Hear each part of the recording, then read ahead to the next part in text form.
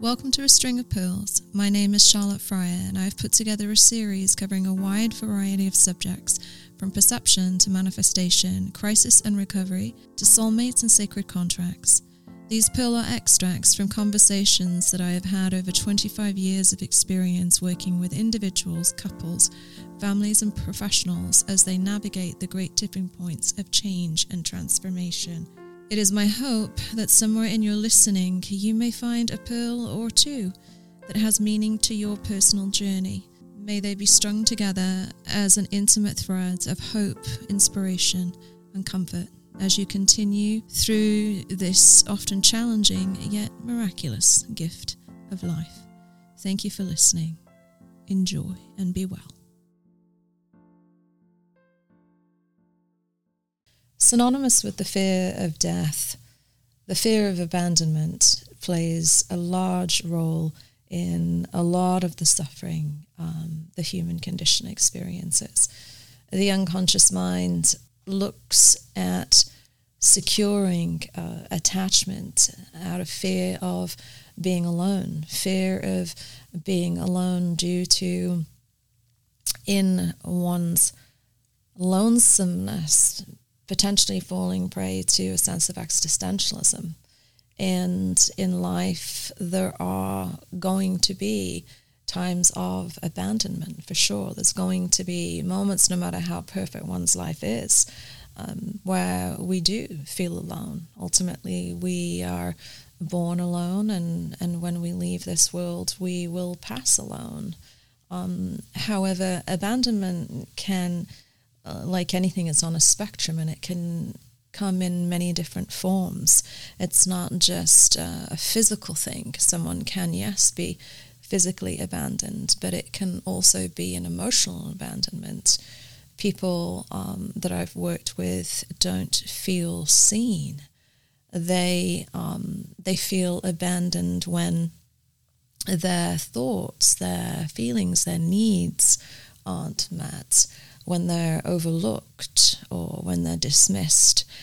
This is often due to early developmental trauma, typically a codependent dynamic whereby that child later on in adulthood is still fulfilling the prophecy of feeling that their worth, their value is directly dependent on their identity being consistently confirmed and reaffirmed. And the irony and the unfortunate nature of that entire pathology is that by grasping, by being disorderly in your attachments, because you're not deeply steeped in a sense of self, you are far more likely to experience the very thing that you're trying to avoid, which is the abandonment. People don't typically enjoy feeling stifled or feeling repressed. Again, it goes back to the laws of nature. We need to feel a sense of expansion, like we can breathe, like we can be ourselves.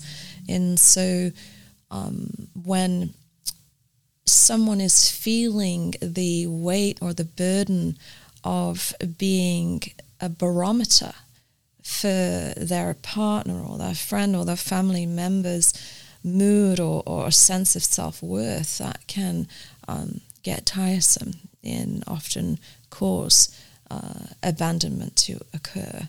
And when working with people who have suffered multiple abandonments, I meet them where they are and I appeal to them to explore the concept and living experience, but it starts with a shift in perception, a concept that the abandonment that they are experiencing, although at the hands of another, if looked at in a different way, it really is they themselves abandoning their own inner child.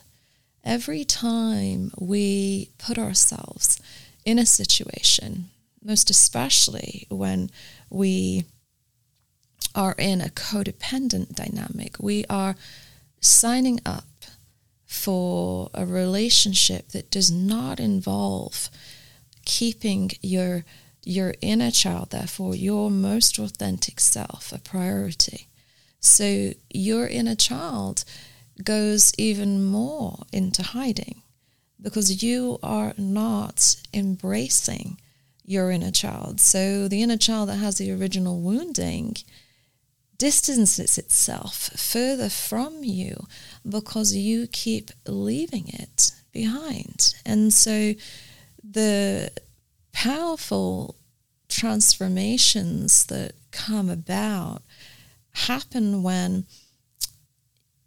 someone realizes that they have everything they need inside of them, starting with their inner child. And if they can reparent that inner child and develop trust with that inner child then starts to believe that, okay, maybe I am worthy because you are not putting me in situations where I continue to feel that I'm not enough.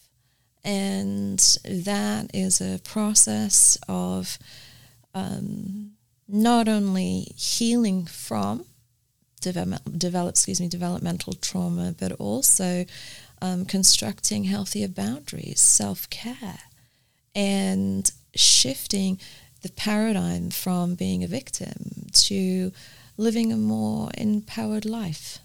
And that in turn changing what it is that you attract. You will no longer fulfill that prophecy of needing to be abandoned. You will draw towards you someone or people whom have a much greater sense of self, and as equals you can walk beside each other, and there's room enough to grow with each other. That's then a relational dynamic that's sustainable because the very nature of it is one that supports growth and evolution.